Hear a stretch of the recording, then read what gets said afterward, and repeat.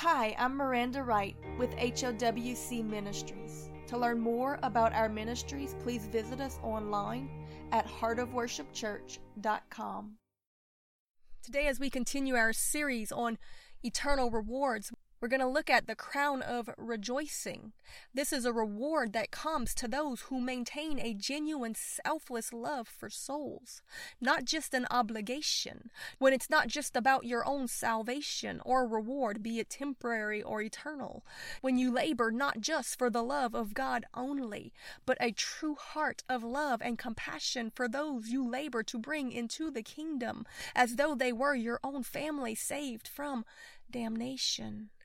Not as one who builds his own kingdom to have men under him, as many in ministry often do, but one who loves the lost and labors in love to see them saved and be there to rejoice with them as they receive their eternal rewards, knowing that you had part in it, as a proud parent does over their children's achievements, not competing with them, but helping to complete them. In Luke chapter 15, verse 4, we read, "What man of you, having 100 sheep, if he lose one of them, doth not leave the 99 in the wilderness, and go after that which is lost, until he find it? And when he hath found it, he layeth it on his shoulders, rejoicing. And when he cometh home, he calleth together his friends and neighbors, saying unto them, Rejoice with me, for I have found my sheep which was lost. I say unto you, that likewise joy shall be in heaven over one sinner that repenteth, more than over the 99 just persons, which needeth no repentance. And also, what woman, having 10 pieces of silver, if she loses one, and doth light a candle, and sweep the house, and seek diligently till she find it? And when she hath found it, she calleth her friends and her neighbors together, saying, Rejoice with me, for I have found the piece which I had lost. Likewise, I say unto you, that there is joy in the presence of the angels of God over one sinner that repenteth." The passage continues by giving us the story of the prodigal son. Next, the one who left his father and took his inheritance and squandered it. And he was away from the family for a season until he came to a place of brokenness and repentance. And when he came to his senses, he ran back to his father. And when his father saw him at a distance, he ran to him and hugged him and loved him, put a robe and a ring on him, called him back in, and told his servants to butcher a fatted calf and to throw a celebration, that there would be rejoicing that this son was home again. Yet his brother, who had not wandered, began to question and get a little envious and say, Why so much love for him? I didn't do any of these things. He is so wicked for the way he treated you. He didn't understand it. There was no rejoicing.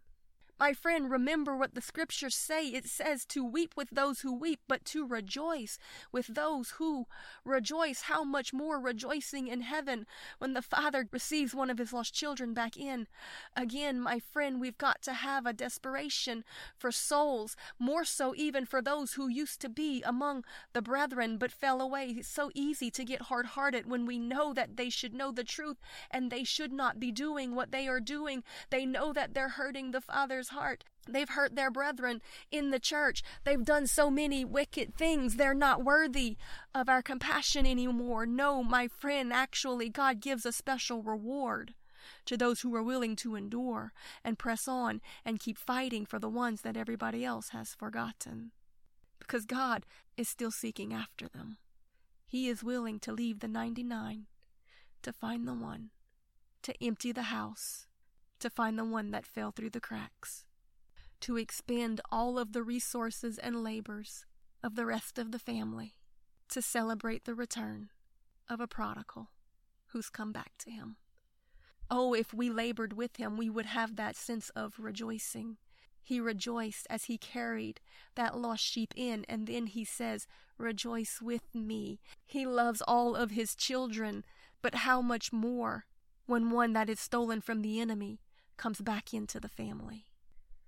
On the final day, will we want to be found like that prodigal son's brother, to be the one who whined and complained and caused problems and made it uneasy for him to return to the family? Or do we want to have a crown of rejoicing? Do we want to be one of the servants who is rejoicing with the father, who is preparing a meal and a celebration for the prodigals that made it into the kingdom? The ones nobody thought could be reached. The ones that broke your heart, like the prodigal did. The ones who left you scars, like that shepherd might have got going after that lost sheep. In 1 Thessalonians chapter 2, verse 4, it says, "But as we were allowed of God to be put in trust with the gospel, even so we speak, not as pleasing men, but God, which trieth our hearts. For neither at any time use we flattering words, as ye know, nor a cloak of covetousness," which encompasses envy and greed. God is our witness. "Nor of men sought we glory, neither of you, nor yet of others, when we might have even had the right to be burdensome as the apostles of Christ. But we were gentle among you, even so as nurses cherishing her children. So being affectionately desirous of you, we are willing to have imparted unto you not the gospel of God only, but also our own souls, because ye were dear unto us. For ye remember, brethren, our labor and travail, for laboring night and day, because that we would not be chargeable unto you." In other words, they were willing to labor night and day. They worked to pay their own way and still ministered unto them free of charge, because they didn't want to be chargeable to them. They wanted to be able to speak the truth without them having to say, "You're a hireling." They wanted to be able to bring them into the kingdom no matter what it cost them. For they labored night and day that we would not be chargeable to any of you. We preached unto you the gospel of God. You are a witness of this, and God also, how holy and justly and unblameably we have behaved ourselves among you who believe, as ye know how we exhort and comfort and charge every one of you, as a father does to his children, that ye would walk worthy of God, who hath called you unto his kingdom and glory. And for this cause also thank we God without ceasing, because when ye received the word of God, which ye heard of us, you received it not as the words of men, but as it is in truth the word of God, which effectually worketh also in you that believeth. He's saying that because of the witness that he had been just like a good father to his children, he was willing to correct them. He was willing to instruct them. He was willing to work and labor and take care of them and not leech off of them, because he had represented himself as a good father, willing to do whatever was necessary to bring these children into the kingdom, even at his own cost and labor and expense, like a good dad does. Because of this, he said, you have to believe the words that I am preaching to you, that they are of truth. And you did. You believed my character because you knew that I loved you. He said, and because of it, you received my words as the words of God and not as of men. You didn't question them even when you wanted to. Skipping down to verse 17, he continues, but we, brethren, being taken from you for a short time in presence, but not in heart, endeavor the more abundantly to see your face with great desire. Wherefore we would have come unto you, even I, Paul, once and again, but Satan hath hindered us. For what is our hope, our joy, our crown of rejoicing? Are not even ye in the presence of the Lord Jesus Christ at his coming? For ye are our glory and joy. Paul loved them as his children, and he could no longer get to them. But he said, I will see you again at the great white throne judgment, and there will be a crown of rejoicing for me as I see you enter into the kingdom. I'm going to rejoice with the Heavenly Father, just like the Father, because I've been a father to the fatherless. I'm going to dance with him when he receives the reward of his suffering, the return of his lost children.